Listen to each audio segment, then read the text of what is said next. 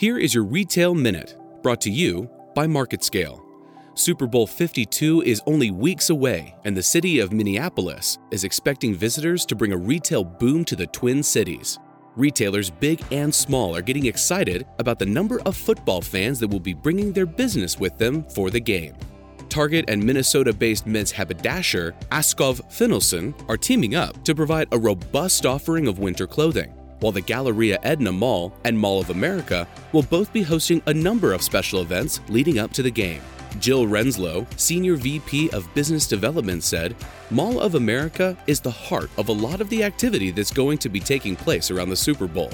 Minneapolis and their many great retailers are hoping to score with those who will be watching the Super Bowl." I'm Brett Brown, and this has been your Retail Minute, brought to you by MarketScale.